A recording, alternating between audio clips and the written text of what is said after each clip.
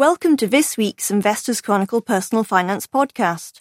I'm Lenore Walters, and joining me today are Dave Baxter, Deputy Personal Finance Editor at Investors Chronicle, and John Forster, Co-Manager of Impax Environmental Markets. Last week, the investment world was stunned by the decision to close LF Woodford Equity Income Fund and wind up Woodford Investment Management. This week, some more news has come out on the demise of the Woodford empire, this time on one of the other two funds it used to run. Dave, what's the latest? Hi Leonora, more news on Woodford as always. As we discussed last week, he served notice on his remaining two funds, including the Patient Capital Investment Trust. The board of the trust at the time said they were going to give an update soon on the new management arrangements, and they've now done that. Basically, they've announced they're going to appoint Schroder Investment Management to run the investment portfolio. That is expected to come into place by the end of this year. And also the trust is going to be renamed. So once Schroders take over, it's going to be called Schroder UK Public Private Trust. I mean, how is Schroders going to run the trust? Is it going to be along the same investment lines as it currently runs? Yeah, so they've basically said it's going to be in line with the current objective and approach. So that'll be quite interesting. Currently, it has a focus on the UK and it can invest in quoted companies, but also what it's known for, the unquoted. So we're still going to be seeing some of that exposure to private holdings. Okay. What's Schroders' experience and capacity in this area? I mean, is Schroders known for expertise in private equity, for example? Yeah, it's an interesting one, that, because I think when it was announced, quite a few people was sort of a bit baffled because there are lots of things you would associate Schroders with. But not private equity, right? Probably not private equity off the top of your tongue. But some people have pointed out that they do have some fairly deep resources in this area. So globally, they run billions of dollars in this space, and they have more than 100 staff who focus on this area. So it is something that they have experience and resources in. Has the announcement that the trust is going over to Schroders, has it had an effect on its share price and very wide discount to net value? So obviously last week we discussed the fact that it had hit a 50% discount to NAV, hadn't it? And as you'd expect, when it's on such a low kind of valuation, this news, this level of kind of additional certainty caused a bit of a bump in the share price. So yesterday, when the news was announced, the share price came up by about 25%. That has meant that the discount, which, as I said, was at about 50% to NAV, has come in, but it's still somewhere around 40%. So still quite a big discount. Do analysts think that the management change will be beneficial? Yeah, it's an interesting one. So I think opinion ranges from cautious optimism to perhaps a more cynical take. Everyone agrees that this is a good thing that we now know who's going to run the portfolio. We have more certainty. As I've mentioned, Schroders does, is a big company, has a lot of resources to dedicate to this. But, there are lots of challenges ahead as well. Lots of issues that they'll have to deal with. Okay, and what difficulties will the new managers at Schroders have to deal with before the trust can see an improvement? So, yeah, loads of issues have been pointed out. First of all, if they're going to want to kind of overhaul the portfolio, you're still dealing with a very concentrated portfolio of very illiquid holdings. So that's going to be very difficult to sort out, take a lot of time.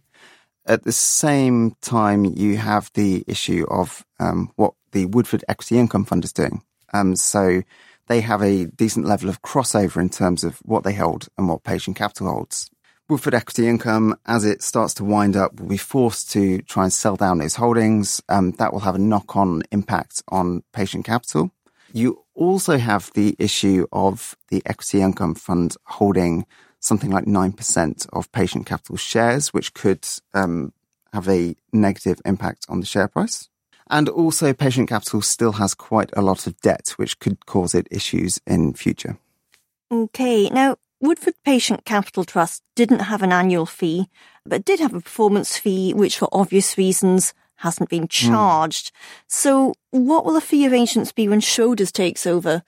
First 3 months of Schroders' time on the trust, they won't charge anything. But then we basically start to move to a more conventional fee structure at first. So Schroders, after the first 3 months, will charge a 1% annual fee, which is fairly standard. But then from the end of 2022, depending on certain conditions around whether the net asset value hits a certain level, Schroders will be able to levy a performance fee, similar basically to the one that Woodford was targeting, of kind of 15% of basically anything above a kind of 10% outperformance. Okay, so fees are likely to rise if things go well at Schroders. Yeah, so, and it's interesting. People, I think, are quite divided on this. Some people think it makes sense given this is a very specialist asset class and it's kind of a good incentive. But then other people have questioned whether it's going to be attractive to investors to both have this standard fee and then on top of that to be kind of eating into returns with the performance fee. Okay, thank you, Dave. And see the website at www.investorschronicle.co.uk for his full report on Woodford Patient Capital Trust's move to Schroders. Many funds set their investment parameters along the lines of a geographic focus, but others invest along the lines of a theme or sectors, such as Impax Environmental Markets. John, what areas does Impax Environmental Markets put its assets into? Well, Impax Environmental Markets is a global fund investing in pure play businesses with a growth bias and across environmental markets. And that means different things to different people, but for us, we're talking renewable energy, energy efficiency, water treatment, pollution control, waste management and recycling, an area we call sustainable food and agriculture. So it's a diverse range of opportunities. Yeah, I mean, so what would be examples of, kind of like companies in these areas? Well, we can't mention company names, but to give you a couple of examples from the top 10, two very different ones. First of all, we own the dominant market leader in the supply of backup power generators. So in the US, for example, they're having horrendous problems with hurricanes. Now, this company is providing the solution that keeps the lights on when these hurricane seasons are rolling on through. They're spearheading a transition from diesel, obviously quite dirty, to a cleaner fuel in the form of gas. And they have 75% market share in the US market. It's an interesting period for them because what they've also done recently is made a couple of acquisitions in energy storage and also the home energy management system kind of software piece. So we're now seeing them look to offer integrated solutions. So you could think a solar panel on the roof, an energy storage system out the back, and then a stand-up power generator, all talking to each other and providing the most effective power generation. So that's one opportunity. And the second, very different, is in the kind of textiles arena. So it's a fiber specialist, and they make man-made cotton fibers, which are substituting for cotton with a much lower environmental footprint, because cotton is, it's very environmentally damaging, water, pollution, environmental degradation. So it's dominant in its field, particularly in the specialist area of a fiber called Tencel, which some of your listeners may know is a kind of high-performance fiber, but it's an explosive process. So they're the only ones who can do it, and they make very high margins and returns. So that's a couple of examples. Okay, and why should investors consider getting exposure to the areas and the companies that funds such as Impax Environmental Markets invest in? Well, the main reason to be interested is growth. We believe that there are really compelling growth drivers underpinning environmental markets. It's driven by a need to use resources more efficiently. We're talking energy, water, materials, food, these basic needs. There's a huge need for investment in infrastructure, cleaner, more efficient infrastructure to deliver these needs to the end users. And then we're also facing a whole range of environmental challenges and problems. So in the broadest sense, climate change, pollution. If you look at the war on plastics that's currently forcing change. So that, think of it as huge challenges to the global economy, but ones which are opportunities for the businesses we invest in. So it's mainly growth and performance. That's what we're focused on. But the second area is, because of what our companies do, the portfolio delivers a significant net environmental benefit. So we calculate it, we communicate it, and that's also something that some investors find appealing. Okay. Now, when you're selecting holdings for the investment trust, other than the fact that they, I suppose, operate in one of the sectors that you mentioned, what attributes do you look for in a company that you're thinking of adding to the portfolio? We're looking to invest for the long term in the highest quality businesses in our investment universe. So, we're really looking for strong fundamentals. We want to see proven management teams. We want to see a compelling strategy and a business model to address their target market. We're looking for strong governance, but also, strong credentials in an environmental sphere, compliance with regulations, social issues, good relationships with stakeholders. So that's the kind of ESG piece which we integrate into our research. And then finally, we're looking for reasonable valuation. This is a growth fund, but we have valuation discipline as well. So we want it all. Yeah. Okay. Now, when you, I suppose, putting together a portfolio, do you decide how much you want to allocate to each of the various sectors you invest in, or is the sector allocation an outcome of the companies that you decide to invest in? Mm-hmm. The process is very much driven by bottom-up stock picking. That's about 80% of the process.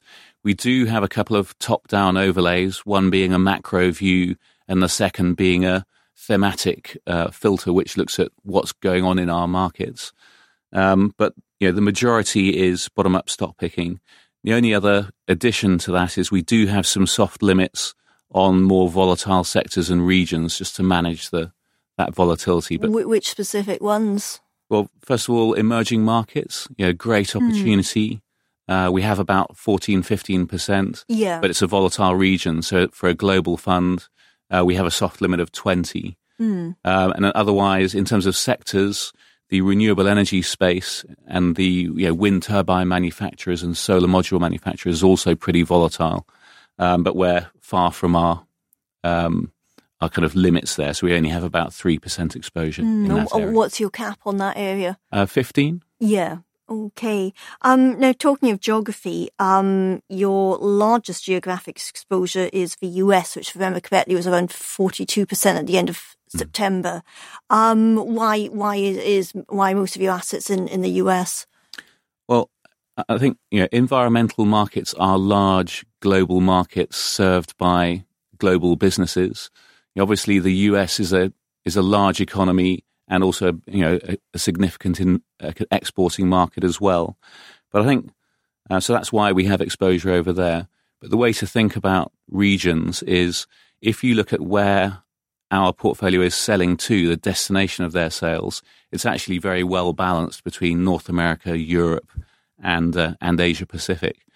And the other area to discuss is just valuations. So if you were to compare the fund with global equities or ACWI, we're significantly underweight North America, we're significantly overweight Europe, and we've got good exposure to emerging markets in Asia Pacific. And we're very comfortable with that constellation, given valuations being more challenging over in North America, for example. I mean, on that note, your portfolio holdings on average have a higher valuation than the average for the constituents of MSCI World Index.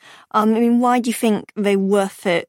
And would that mean that they're at a relatively greater risk of correcting than that index? Well, the reason they've got a more expensive valuation is because they've been delivering significantly faster growth.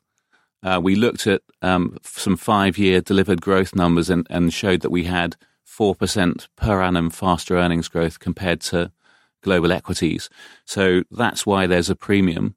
If you looked at the premium to ACWI over the long term, it's averaged at about 20%, and the premium at the moment is around 18%. So in relative terms, I'd say the valuation is kind of in line with long-term average. Okay. Now, Impact's environmental markets, despite its, I suppose, relatively narrow investment focus, has actually been quite successful in beating the returns of broad global equity indices such as MSCI World and those of broad global equity investment trusts. Why?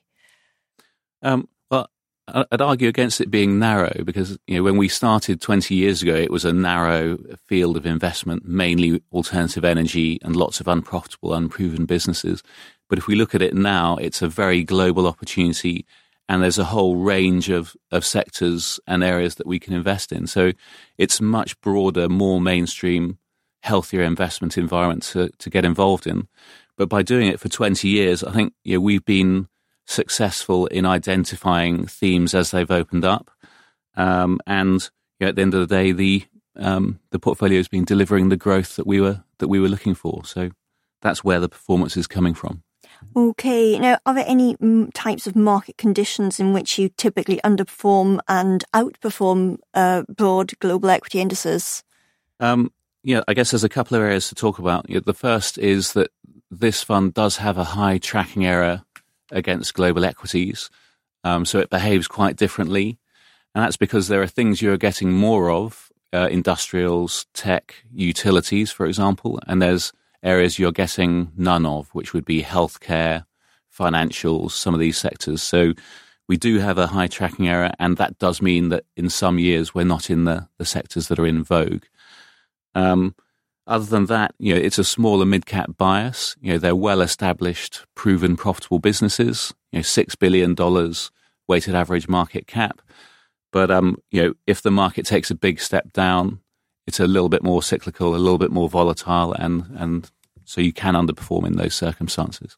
Okay. Now, until late last year, Impact's environmental markets typically traded at a discount to net asset value, quite often a double-digit one. But since then, it's come in quite a bit and mostly traded at a slight premium this year. What's brought about this change? Well, it's really been the narrowing of the discount and the shift to a premium reflects two things. It's mainly about the delivery of growth and performance, which has attracted much more interest. I think environmental markets are definitely very much in the area of public attention at the moment. So there's more appetite for the space, and so that's where the narrowing of the discount has come. Why it's come in is just broader appeal and interest. And do you have a discount control mechanism? Yes, we've just changed it recently. Rather, the board has. So what we are saying now is that we are issuing shares at the moment at a small premium to NAV. But what the board has also said is that in the event that a discount were to re-emerge, that they would stand behind the fund and would buy back the shares to keep the discount around NAV, basically. So people don't need to worry about a discount widening out again. Okay. Now, like you said, you've enjoyed quite a bit of good performance recently, in particular over the first half of this year. Can the good performance continue for the rest of the year?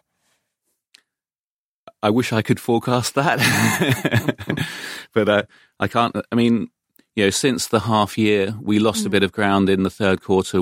So far in the fourth quarter, we've gained that back. So the kind of performance track record and outperformance both of ACWI and our sector benchmark, the ET100, is very much intact. But more than what's happening for the rest of the year, I would say people should look at this as a long-term investment opportunity with compelling long-term drivers.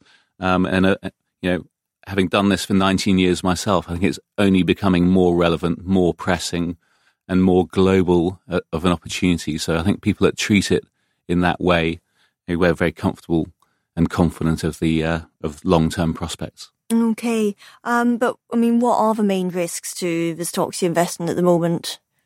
Well, like I said, the smaller mid-cap bias is definitely one area that people need to be aware of in a kind of risk-off market. Secondly, we do have some cyclical exposures to areas like construction, but they're very well diversified across regions and types of construction. And that's an area we've also trimmed. And I think otherwise the main thing to be aware of is the tracking error, which we talked about earlier on. Okay. Now, you've got one unlisted holding, Ensign Corporation. Why did you decide to have an allocation to unquoted investments? Yeah, this is definitely it's a legacy position. So the fund had a side pocket or a mandate to do up to 10% of investments in late stage pre-IPO unlisted investments. We made some investments, but our experience is that it's very hit and miss in the unlisted arena. And so we decided the best place to make money in environmental markets is in the listed arena. So we stopped making investments between 5 and 10 years ago, probably more 10 years ago. But we said we'd look after the exposure that we had left. So this holding is our last unlisted holding. It has had some challenges which were flagged in the interim report, but it's now 70 basis points of the portfolio. So it doesn't pose a material risk to the fund going forward. And also, we're not going to make any more unlisted investments. So that's where we stand. Okay, so in what areas are you finding new investment opportunities? We're constantly finding new but logical extensions of new sectors to invest in. One of the recent areas has been software, or think of it as the industrial Internet of Things. So what we see is technology and software as radically changing the industrial landscape and making it more efficient. So it goes through everything from better product design, more efficient manufacturing. When a machine gets sold out into the field, it's having software integrated to allow for predictive maintenance, knowing when it needs a spare part before it breaks down. So the efficiency gains through that process are huge, but they're also very different businesses to the other investments in the fund. So these kind of subscription business models we thought are really compelling. So that's an area we've been looking at. Do you have any holdings in that area yet? We do. We have 2 holdings that are pure software businesses, but we also have a range of industrials that have a rising software content in their business. So, and can you give examples of those? I can't give you names, but the biggest holding is focused on product lifecycle management, and it's addressing the needs that I discussed in terms of tightening up the whole industrial value chain. So that's a bit on software. Another emerging area that we're looking at now is we try to be a bit ahead of the curve on what's going to happen next. And if you think about the circular economy, one of the areas that hasn't had much focus yet but will do is textiles and fashion. I think fast fashion, the rapid growth in the number of articles of clothing that the average consumer buys, the kind of short lifespan of those articles, and the very high proportion of end-of-life materials that ends up in the landfill is a big issue. There are huge environmental challenges around textiles, not just from recycling, but also from water use, chemical use. So it needs to be addressed. The EU is coming out with some position papers on, some targets and what they want to do about it. So we are looking for opportunities through that value chain, whether it's more efficient manufacturing, better recycling. So it's early days, but that's something that we're looking at right now. Okay, thank you, John. A really interesting update on Impax's environmental markets. That brings us to the end of today's show, but also have a look at this week's Investors Chronicle or the website for more on what will happen to the former Woodford funds, investments with an environmental focus, and global equity funds. Thank you for listening and have a good weekend.